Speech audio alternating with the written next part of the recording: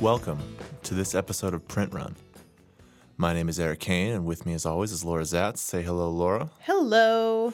Today is February 6th, and we've got a wonderful episode for you guys today. We're going to be talking about the female body in literature. Which I promise will be much more exciting and less academic than it sounds. And then the second half of the episode is, let's just get there. That's mostly. We're just going to get there because it's worth the wait, folks. Yeah. It's worth the wait. But anyway, before we dive into the wonders of the female body, why this is going to be really good. We're clearly ready to handle this in a mature adult fashion. Yeah. Why don't you give us the news? Hooray. All right. So next Tuesday, we have our first guest. Yeah. Author Lily Anderson, the author of The Only Thing Worse Than Me Is You and the forthcoming Not Now, Not Ever from Wednesday Books, which is St. Martin's Press, is going to be on the show. It's going to be fun. If you follow Print Run on Twitter, you might know her as the writer that like flirts with us both and like pits us against each other. Yeah. So that's exciting. We're also going to be doing a book giveaway for that. So look forward to more details. Also, if you are a Patreon subscriber, look for our query episode this Thursday, February 9th, and our First Pages episode, February 23rd. Remember also to submit us your query and your first pages at printrunpodcast@gmail.com. Yeah, keep sending us stuff. I think we've been pretty good about getting to everybody's stuff as they send it. Yeah, so I mean, like, keep sending us materials, and we'll keep talking about it. It's been, I think, fun so far. Hooray! All right. I guess one last thing. Print Run. This is a minor thing for, I guess, some of our listeners. Print Run now has a Twitter account, so you should follow us at Print Run Podcast. Mostly, I've just mostly used it to like harangue Stephen King about stuff. And like say hello in a very sexy, creepy way to all the other animals on Twitter. Yeah. So the Print Run Podcast Twitter account is a loon. It's aesthetically it's a work in progress. I don't know that we've found the voice yet, but it's a loon. We sure are trying, folks. But come find us. We're on the internet now, and we shall be sending out all sorts of news on that too. It was a terrible idea to let you run our Twitter account. Yeah, well, I'm not giving you the password, so. Well then. All right. Moving on. Well, why don't you lead us into this wonderful discussion? Because I have a female body. You, after all, are the female. I am the female. Yep. That's why I'm the fun one and you're the smart one on this show. Anyway, we're both smart. She said it. Her words, not mine. We're both smart. I'm a Ravenclaw. I bet he's a Hufflepuff. Hufflepuff. Oh my God, do we really do? I refuse to participate in Harry Potter houses. Are you a Hufflepuff? I don't know what I am. You might be a Slytherin. I refuse to think about it. It's not something I choose to engage with. I don't know. Anyway, that'll be a different episode. So, female bodies. It will not be a different episode. Because Harry Potter doesn't pass the Bechdel test. Okay. Female bodies. I read a lot. Surprise. So does Eric. Yeah. And we've noticed that there is some interesting consistencies with how women are presented in literature. Yeah. And it's kind of a little scary sometimes, and it's a little funny sometimes. For me, I guess, what the hell do I know? But usually it's funny to me because some of these things come off as so absurd. And we've talked about the absurdity of specifically female sexuality when we've talked about the bad sex awards and that sort of thing. Yeah. But it's kind of bigger than that. It's just kind of like any time a woman is on the page, it's ridiculous. So we've narrowed it down to four ways that a woman is described in writing. So writers, take note, because this is how it's done. Take note, I think, in a please quit doing this sort of way. Absolutely. I think what we're going to be getting at here is some tropes that we see, and hopefully the idea is that we can move past some of this stuff. But in the meantime, they sure are humorous. Absolutely. So we're going to talk about what these four sections are, and then we're going to talk about what it kind of means. But first, because this is just really funny, Eric, did you know that in literature, women are very often birds, except for when you're having sex with them, and then they're cats. Then you're a cat, yeah. Then they're cats. Right. If you're thinking, what in the heck, Laura, are you talking about? Yeah, let's get some quotes here. We have quotes. Yeah. Oh boy, do we have quotes. Yeah. James Joyce, we're just starting it off right. So that's the funniest part about this is a lot of these books we're going to be pointing to are, written decades apart, different eras, different genres, different types of authors, all sorts of stuff. But yeah, give us the Joyce quote. Oh boy. This is from a portrait of the artist as a young man. A girl stood before him in midstream, alone and still, gazing out to sea. She seemed like one whom magic had changed into the likeness of a strange and beautiful seabird. Not specific, just a seabird. Her long, slender, bare legs were delicate as a crane's, and pure save where an emerald trail of seaweed had fashioned itself as a sign upon her flesh. Her thighs, fuller and softer hued as ivory, were bared almost to the hips, where the white fringes of her drawers were like featherings of soft white down. Her slate blue skirts were kilted boldly above her waist and dovetailed behind her. Her bosom was as a bird's. What does that mean? Soft and slight. Do birds have bosoms? They have breasts, like you eat chicken breasts. Right, but like, I don't know. All I know is that they bury their heads in them when they sleep. Well. Same. Moving on. Continue. Her bosom was as a bird's, soft and slight and soft as the breast of some dark plumaged dove. Mm-hmm. They had to repeat it twice. Perfect. Yeah, no, that. But her long hair was as girlish and touched with the wonder of mortal beauty, her face. So that's a bird lady. So let's talk about the bird lady for a second. Yeah. Why do we think that women get turned into birds in books? Because like you can almost it kind of speaks to a certain amount of like ethereal, that these men want to like put. It's like they're barely real, they're kind of like I guess you can get like sort of the long-legged nature of like a flamingo or a crane or something. You know what I mean? But like I've always wanted to be a crane. You picture how like a man like James Joyce would see these women and be like all leg and then like, it's just. Well, I think there's a lot of different levels to this. Yeah. One is just the very fact of viewing a person as an animal. Yeah. Which kind of dehumanizes them a little bit. It makes them more of an object. It makes them easier to sexualize. It makes them easier to not necessarily have to worry about things like who they are or their personality or whatever. Right. But the birds specifically, I think we have to think about how birds are treated in literature. Yeah. And birds are delicate. They fly away.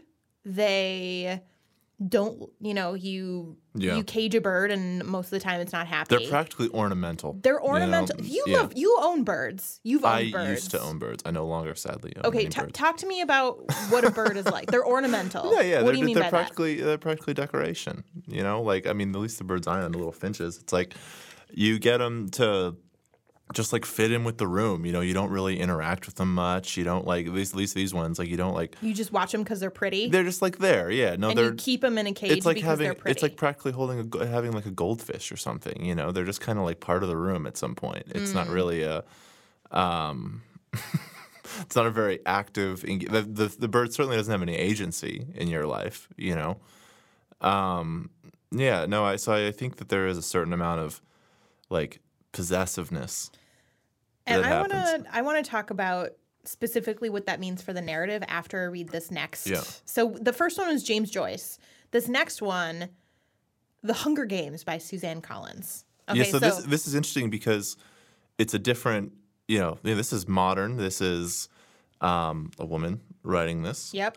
Which I think gets to a point we're going to make later on here, but read it. Okay. So they're talking not about Katniss, but they're talking about Prim. Uh-huh. She's the 12-year-old, the one who reminded me, or no, sorry, not Prim, Rue. They're talking about Rue. She's the 12-year-old, the one who reminded me so of Prim in stature. Up close, she looks about 10. She has bright, dark eyes and satiny brown skin and stands tilted up on her toes with arms slightly extended to her sides, as if ready to take wing at the slightest sound. It's impossible not to think of a bird. Yeah. Okay, So we have these two, writers of different genders. We have writers of different centuries. Yeah. We have writers of different genres, but they both talk about women as birds, or I guess, female characters as birds. Right. One's a child, one's presumably older, but honestly, who the hell knows? So here's also kind of a point that I'm going to be getting at again and again. The way that a woman is described, especially in how they're first described, beyond just, her hair looks like this, her face, her nose looks like this, etc. Like the kind of metaphorical structure of that description is going to tell you what's going to happen in the book. Yeah. So, a bird easily flies away and can be caged, but they're meant to be out and not tied to anything. The character usually right? ends up doing that in some regard Exactly. in the story. Yeah. They're meant to be ephemeral, to be barely held but regarded. They're meant to have a relationship but then kind of fly away. Right. Or there's some idea of conquest if somebody lands the bird, right? Also, that kind of ephemeral, delicate nature speaks a lot to, how they're going to be staying around. So, Rue in The Hunger Games, spoiler alert, if you haven't read it and you want to, close your ears. But really, you have no excuse because it's a movie franchise and the books have been out forever. Plus, Jennifer Lawrence is America's sweetheart. She is. She truly is. Rue dies. Rue not only dies, but Rue dies after Katniss finds her and takes care of her.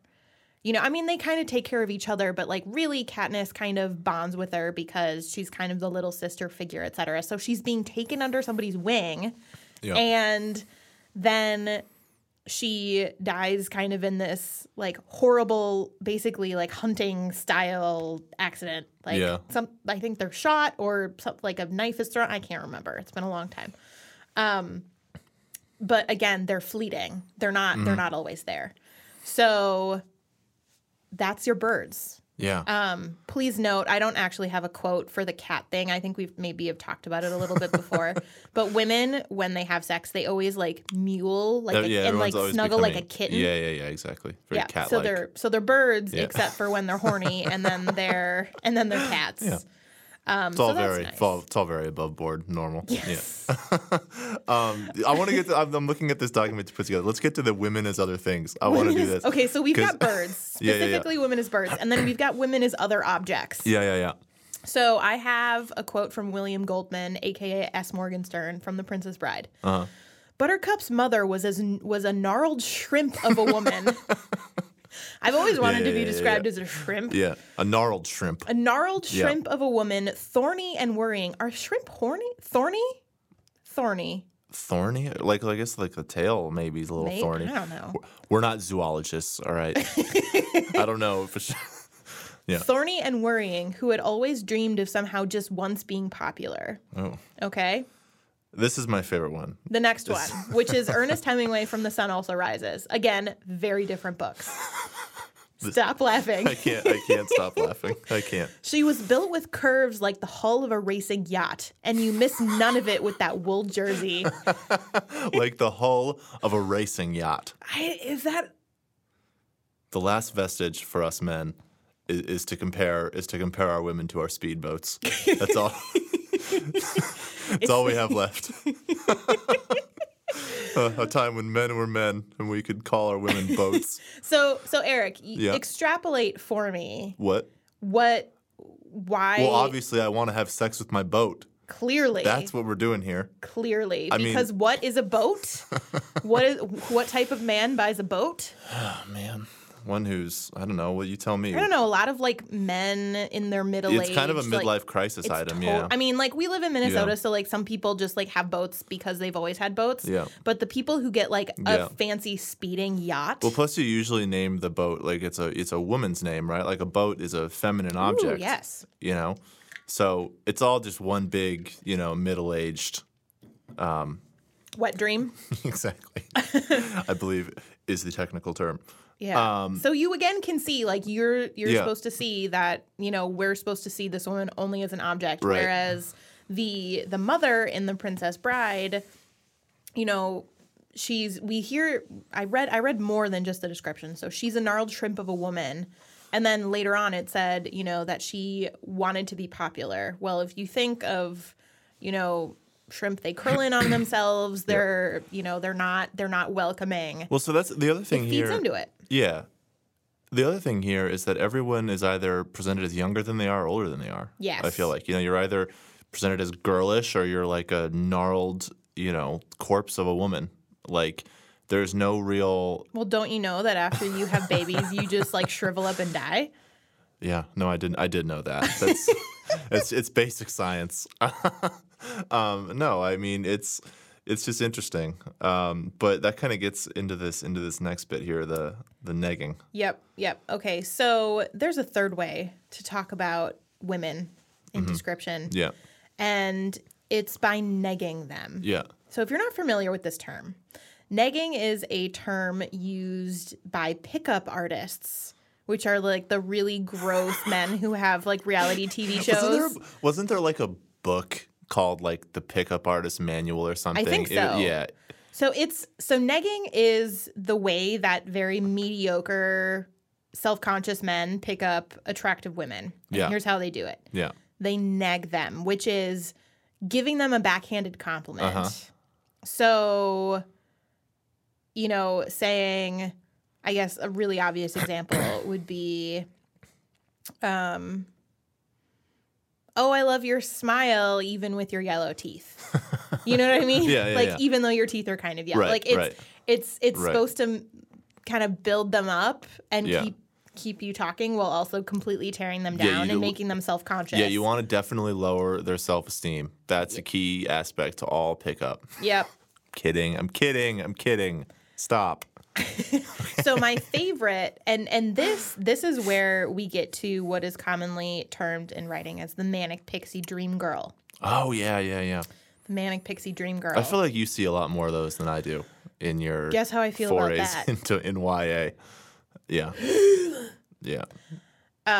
What is a manic pixie dream So a girl? manic pixie dream girl is a character who exists kind of almost purely in the imagination of a male character. Not really. I mean, they're real, Right. but a woman that exists to push them out of their boundaries and show them how wonderful life is. And they're always quirky and listen to like indie rock and have pink hair. Right. And yeah, They just kind of exist to like bring out the main character's like development. exactly. Yeah. So it's in a lot of YA, it's in a lot of romance, but it's also in literary fiction. Oh man. So this is from a short story by Murakami. Mm-hmm. To tell you the truth, she's not that good looking. I do find that to be a funny sentence, but She doesn't stand out in any way. Her clothes are nothing special. The back of her hair is still bent out of shape from sleep. She isn't young either, must be near 30, not even close to a girl, properly speaking. But still, I know from 50 yards away, she's the 100% perfect girl for me. The moment I see her, there's a rumbling in my chest and my mouth is as dry as a desert.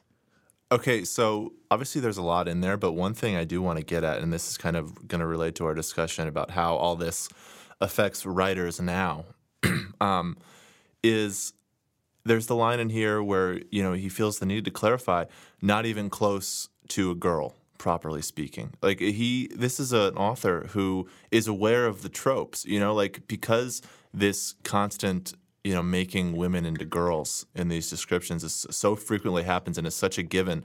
To decide not to do that is like a point in and of itself that needs addressing, right? Like he almost has to address the elephant that's been placed in the room by saying, well, she's not even close to a girl, because the assumption anytime you start describing anyone you find as beautiful is that you would call them girlish. Yeah, that's in true. a description, So it's like you suddenly have to start arguing against things that no one.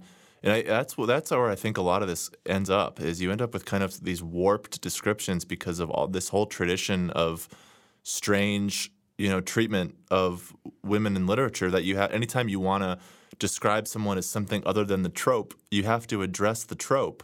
and by doing so, you just kind of feed it more, you know? Yeah, it gets weirdly warped. You know, this character is saying that this person doesn't stand out, but they say that they're also standing 150 feet away. Yeah.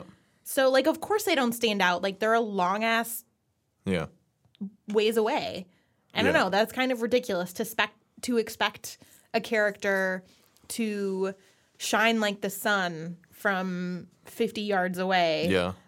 But, like, it's okay. Like, this character could totally just say, hey, I saw this woman that I was attracted to. It doesn't need to be, I was attracted to her in spite of the fact that she wasn't good looking, in spite of the fact that, you know, her hair was messy or whatever.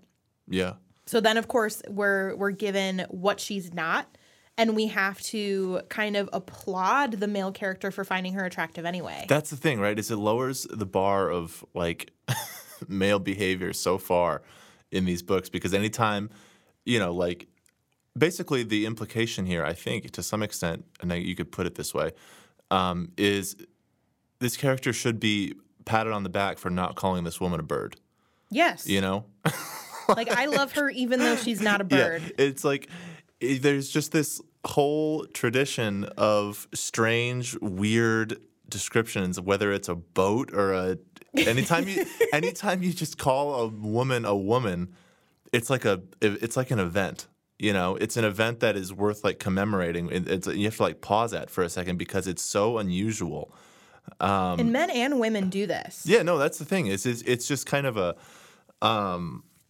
yeah, and you see it now still too. But it's like to dig out from that. That's tricky because you have to kind of start to defy those questions that pop up as you start writing. You know, it's like you feel the tropes, and then you just have to kind of ignore the tropes, I think. Yeah. And it's trickier. It's easier said than done, I think. But it's probably a necessary step to kind of get past some of this stuff. I have another example. Please. So this is from Miss Jane Austen from Pride and Prejudice, talking about Georgiana Darcy. Everybody's favorite, Jane Austen. Yeah. Well, if we were talking about women, I needed to find an Austen quote. So I went with the easy one. Yep.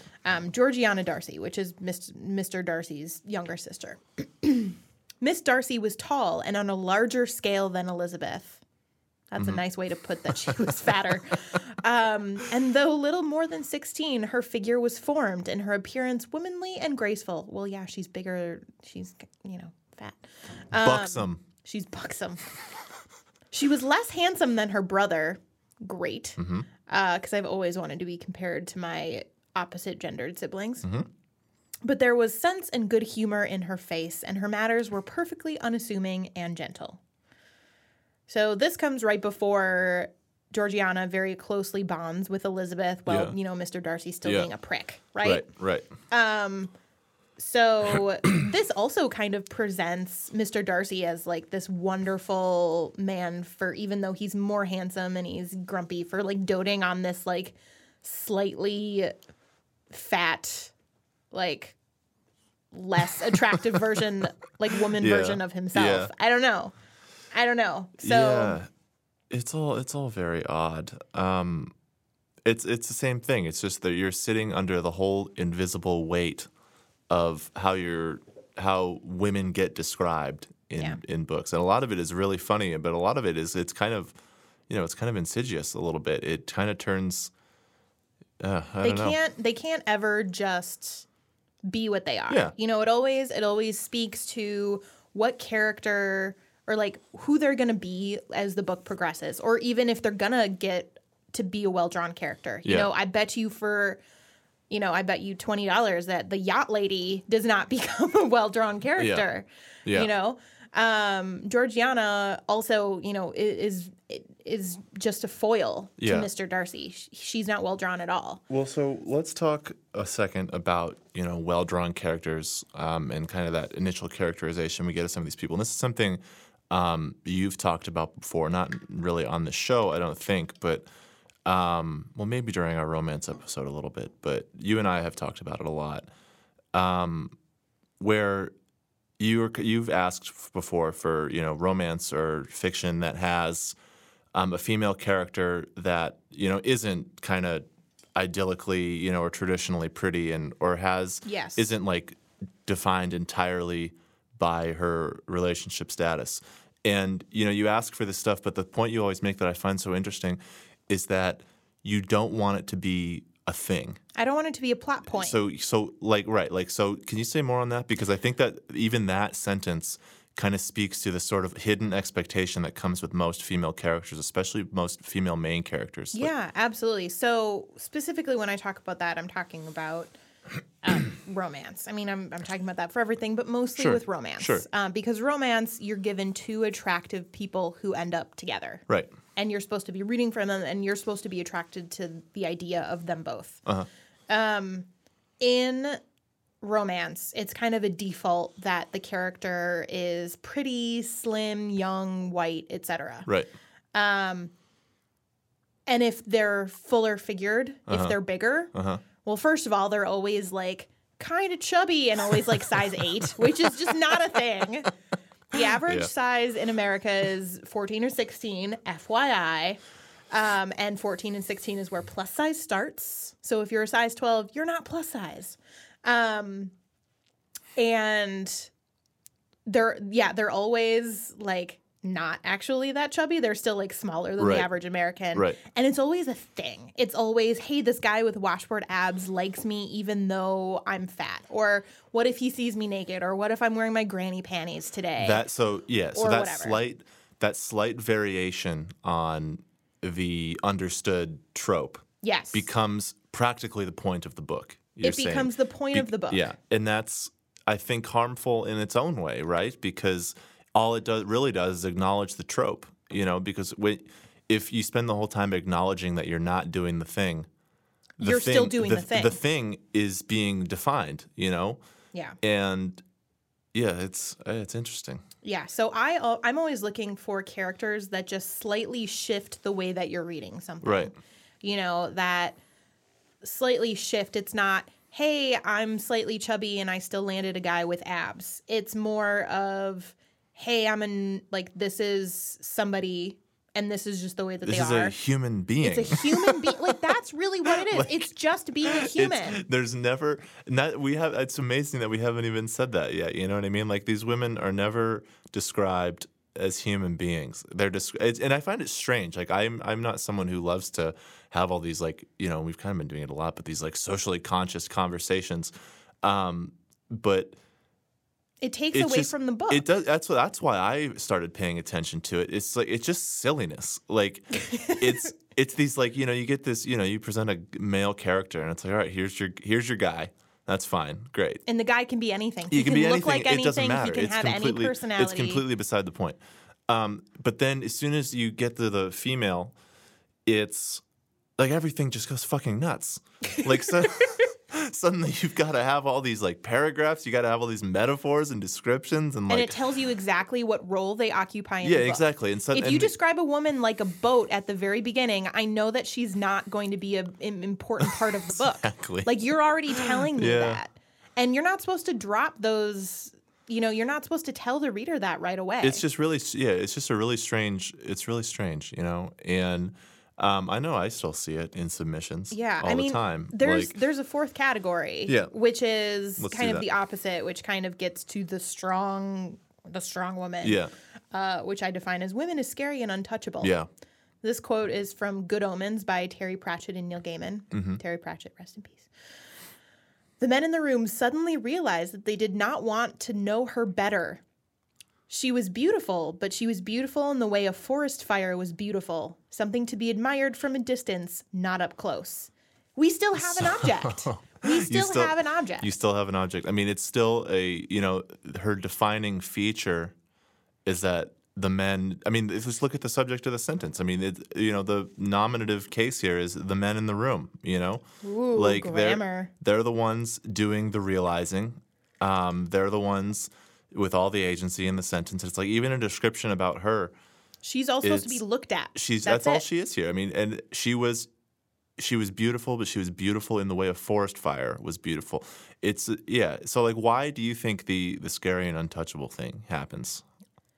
because there are always people that are more attractive than you or richer than you or whatever. And God forbid you ever talk to those God people. forbid you ever talk to those people. Or treat them like humans treat them like humans. Just because you can't have sex with them suddenly means you can never talk to them. Absolutely. Yeah. Don't you do that? Yeah, no, I never talk to anyone. I wouldn't have very many conversations, folks. Anyway, so that's kind of our text-driven rant about female characters. So that's all very academic and highbrow to some extent, and mostly I think in this episode it is what we'll call the academic underpinning. Yes. To what we'll be doing the rest of this show. But why don't we transition to that? Great. With what? So, listeners, it's time for our James Patterson Book of the Week. Yes. I love it. So this book debuts tomorrow, or today as you're listening, February 7th, 2017. Okay, and just so everyone remembers what we're doing here, the idea is that James Patterson has something of his release literally every single week. Yep. And we've decided to go in and highlight one a week. One a week. Anytime there's a book of his, we're gonna bring it up. This one is this week's. So this is part of his Book Shots program, which Book Shots, which if you don't remember is basically like novellas but branded for men. Yeah, because I can't possibly be bothered to read something longer than like 100 or so pages. And the name of the form is novella, and it kind of sounds girly. Yeah, no, that's not going to work for me. So this book, is called The Woman's War. Is it really? Yeah. The Woman's War. The Woman's War. All right. What do we got? Okay, I'm just gonna read the copy to you please. guys. I will avenge my husband and children. Hell yeah, you will. Get them. Former Marine Corps Colonel Amanda Collins, because she has to be a Marine. Yeah. Marine Corps Colonel Amanda Collins and her lethal team of woman warriors. Is this like an all-female like army like death squad? Yeah, it's like the Expendables, but with all ladies. Yeah, right, good. And her lethal team of woman warriors have vowed to avenge her family's murder, and they have nothing left to lose. Book shots. Man, that's all you get for the copy That's all. too. That's the funniest thing. The book shots, they only give you little snippets. Yeah. Because that's practically the whole book right there. Like I feel like we just got the entire plot. Yeah. Wow, the Women's War. The Woman's War. Yeah, I might have to. And it's going after men and children. Like that's what the war is. Yeah. They can't be like fighting in Iraq because that would just be. No. We got it. Somehow we even make the female death squad domestic. Like we give this woman an AK and some camo, and it's still about the husband. Yes. Anyway, so I'm very excited. Yeah. About this next part. But that's not. So you're excited about the Women's War, but you're mostly excited about something else that James Patterson is doing. Yeah. Tell the folks about that. So James Patterson, I've been kind of tweeting about this because I got far too overly excited. But he's having a little contest that I have decided to immediately enter. Tell me more. And it's called Co-Author a Book with James Patterson. Yeah. So for the second time, Patterson will pick a student from his master class to be his co-author. So I haven't signed up for the master class or anything yet. Do you have to sign up for the master class? Maybe, probably. Does it cost money? I don't know. We're going to sign up, but I have been filling out my application. Good. So here's the competition. Ready? The James Patterson co-author competition is back as a once-in-a-lifetime opportunity for any writer, published or not. It is only open to students in James Master Class. Is it once in a lifetime if it happens more than once? Yeah. And I mean, apparently, he publishes a book literally a week. So how once in a lifetime can it be? I don't know. So really, you can write like the idea here, I guess, is that you can be one of the co-authors writing like NYPD Fuchsia or whatever it is that he's coming out with next. Like, if you want to write the next Women's War, you can do it. So here we go. How to enter. And this is the part that I found very funny. So here we go. Come up with a great idea that you think could be the next best-selling mystery or thriller. I have. Spoiler alert. Is it a mystery or a thriller? You know, it's a little of both. I would call it a thrilling mystery. It's also a series plan that I came up with. It's not a mystery thriller? No. Mysterious thriller? I think the crux is the mystery. Okay, so it's a thrilling mystery, not a mysterious thriller. Yeah. Gotcha. So, okay, here we go. Submit a 2-sentence hook and sample chapter for your story idea. Okay. So your submission should have mass market appeal It does. And resonate with James's writing style. And let me tell you, it does. It should have a gripping hook. And this is my favorite part of this whole thing. For example, think Rosemary's Baby's hook. A woman finds herself pregnant with the devil. Ready for the next line of this descriptive copy? Immediately, the reader thinks, this is going to be cool. As soon as I hear a woman finds herself pregnant with the devil, my very matter of response is a word. All right, here we go. The book should also feature characters we care about. We either love them or hate them, but we're not indifferent towards them. And finally, the story should be fast-paced with every chapter moving the plot and characters forward. Imagine your story unfolding scene by scene like a movie. Because you can't just think about craft as far as books go. You need to do it as a movie. Okay, so you basically, you have to submit a hook, 100 words, like your little pitch, right? And a 1,000-word maximum sample chapter. Mm-hmm. Now, luckily, dear listener, I have created both. I sat down. I sat down today, and I, in a flurry of excitement, wrote my hook in my sample chapter of 1,000 words for James. Because I intend to be James Patterson's next co-author. This is it. I'm sorry, folks. This is how I leave I think Print it's Run. fair to say that you want to be the next James Patterson. Yeah, not just the next James Patterson's co-author. This series I have is good for at least 50 books. So, anyway, I wrote a hook, and I figure. So, if you haven't listened to our First Pages show, which is part of our Patreon thing. Basically, we read like the first page of a novel and like stop and critique it and stuff. And so I figured, Laura, that you can help me get my submission into shape here. Oh my gosh, this is going to be great. Yeah. So, are we ready? Are we ready for I have the gong ready. The mallet is prepared. Okay, so all right, so this is my application. The book is called Criminal Negligence. And the subtitle is A Man Venture. It stays.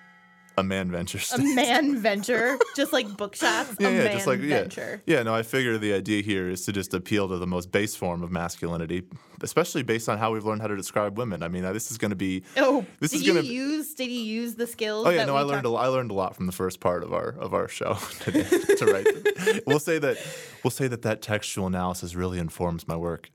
I know you guys can't see us, but I've literally never seen Eric smile so much as he has been in the past 2 minutes. Oh, I'm very excited. Okay, give us the pitch. Here we go. Blaze, and his first name is Blaze, Blaize. Ready? Yep. Blaze McLaughlin is the finest detective New York City has ever seen. But when a poetry professor turns up dead, he's in for the toughest case of his career. As they uncover the facts, stanza by bloody stanza. Nope. Yep. Laura, that's a metaphor. Bloody stanza. Bloody stanza. As they uncover the facts, stanza by bloody stanza, the Blaze must decide quickly whether he's too manly or not manly enough to tackle a conspiracy deeper and more fluid than he ever could have imagined. More fluid? Oh, yeah. Are we... What? Oh, yeah. What does that mean? Oh, well, we'll find out, won't we? Oh, gosh. So, basically, we've got... I figure rather than describing the story, we should just get into the sample show me pages, your sample chapters. Oh, Lord. Yeah, all right. Oh, Lord. So, this is chapter 1 of Criminal Negligence, which I wrote in yeah, it wasn't good. I hadn't eaten. All right, here we go. "Oh, God, you're killing me," she screamed from behind the closed door. It was cold out here, and he was tired of listening to her. He turned his back and walked away. She was being, and he knew she hated being called this, but if it walks like a duck and talks like a duck, a bit hysterical. So we already have a woman that's hysterical. Great. And being compared to a duck, yeah. Yep. I was trying to, yeah. It's not, it is a bird. It's a bird. Yeah, duck's a bird. All right, here we go.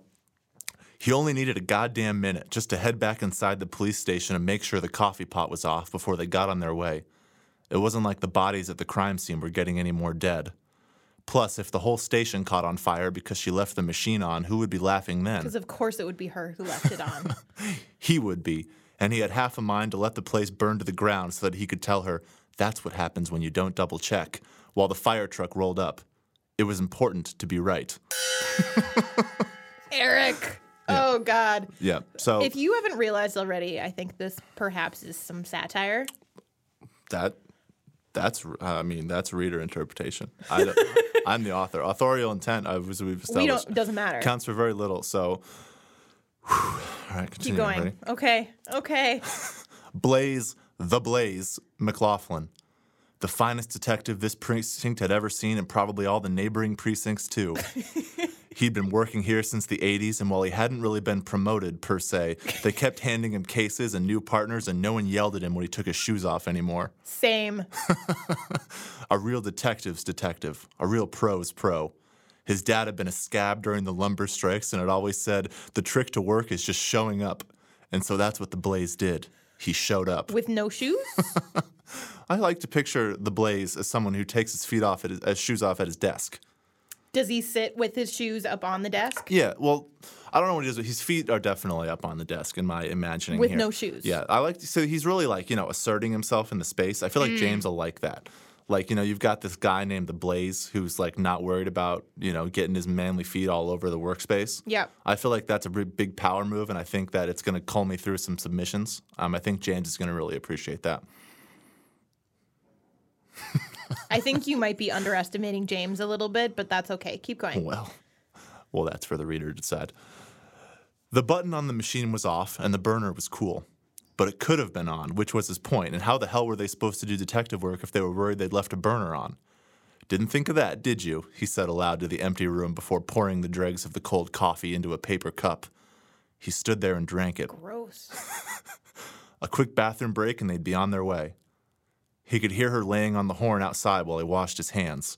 His radio sounded. "Where are you?" she shrieked, like a banshee. Because, of course. No, it's important to describe all women speaking as banshees and shrieking and hysterical, yeah. I feel like that's important for James. I mean, that's all I do on this radio show that's all. Okay, here we go. "I'm coming out," he enunciated into the walkie-talkie. "Over." Professionalism at every turn. "Well, hurry up." If there was one thing the Blaze hated, it was being told to hurry up.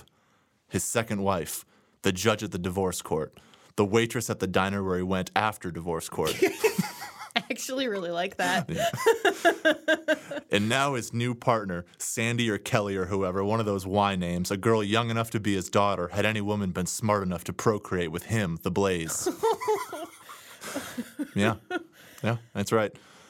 She was always yelling, and on top of that, she always snatched the keys to the squad car before he could get them first. Everything was backward now. Because she's driving? Right, yeah.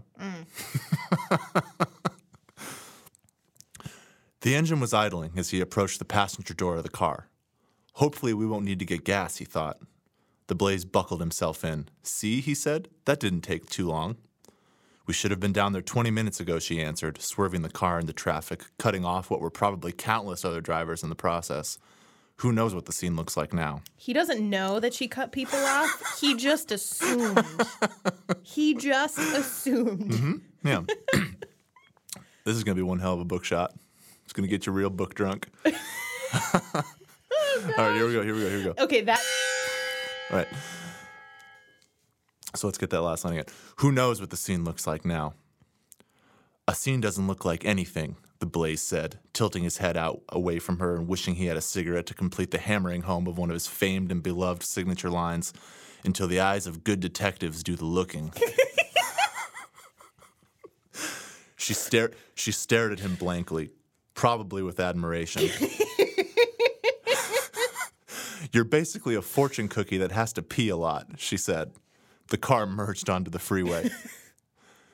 She was prettiest when she was angry, and he considered telling her so, like a regal crane at the zoo. Another bird. Except if the crane had lips and hair. Which, as he thought about it, wasn't that pretty sounding. But hey, if he wanted to be a poet, he'd quit his job and buy pants 3 sizes too small and start drinking. What was it he was seeing them order now? Kombucha. Animals, all of them. In that sentence, I feel a little bit of you in that. You. Which part? I mean, I don't think you drink kombucha. You're psychoanalyzing? But you do enjoy a tight-fitting pant. Well, folks, I'd guilty as charged. Okay, here we go. I've peed more experience than you've got in your whole body, he says. That doesn't make any sense. It's a metaphor. For what? Women like her were always asking him to explain things. God damn it, Eric. Usually he relished the task, but not today. Today it was time to fight crime and solve mysteries. How about we just focus on fighting crime and solving mysteries, he told her. He was always having to steer things back on course. When was the last time, do you think, that you actually solved a mystery? She asked. Another gotcha question. He, the Blaze, was solving mysteries all the time. Mysteries like why he kept getting new partners, or why no one asked him for case reports anymore, or why his wife took the dog. The answer was always the same. He was too much man to handle. And yet something nagged at him, like maybe he somehow hadn't figured it all out. Maybe he himself couldn't handle how much of a man he was. No, nonsense. It was the women. And he was starting to see that their conspiracy went deeper than he ever could have imagined. Oh, goodness gracious. Oh, God. Okay, so that's my attempt at a James Patterson book shot. How do we feel I did? Very poorly. Yeah, that's what I think of book shots about that. So, no, I mean, I think that I'm going to keep writing this novel. Criminal Negligence, a man venture. Should we perhaps have little snippets every once in a while on air? Yeah, we can have a little thing every now and then. If our readers don't want that, please emphatically tell Eric. I can't imagine that our readers would want that. Eric, please write more like sexist drivel. I don't picture much of our listeners wanting that. But anyway, so I'll be sending that into James. We'll see what he says. How fun would it be to get picked if I like got selected? You're definitely not getting picked with that. That was garbage, and you know it. And you know it. I know nothing. Okay, so is it time for the pub tip? It's time for the pub tip because, good Lord, please don't read anymore. What's the pub tip of the day? The pub tip is real simple this week. It's become James Patterson's co-author. It's one I'm doing, so you can't. But yeah, it seems to me that the best way to become a famous author is to be accepted through the master class. You know what? Even if you don't win the master class. What do you win? Yeah. Well, you win money. You win money? You win lots of money. I'm winning money for this? You're not. You're really Someone else is winning money for this? But it says, so they profile a woman who won last time. Yeah. And they profiled one who won last time, and then it says she's not the only winner. 2 other students got literary agents after becoming finalists. Oh, well, that's fun. Yeah. Well, so when you get a query in a couple days for a book called Criminal Negligence, and I'm gonna make up a separate Gmail account and query you with this book, and we'll. You know that's actually happened to me before. Has it really? Yes. Remember, I was sitting on your couch when I got rickrolled in a query. Oh yeah, somebody.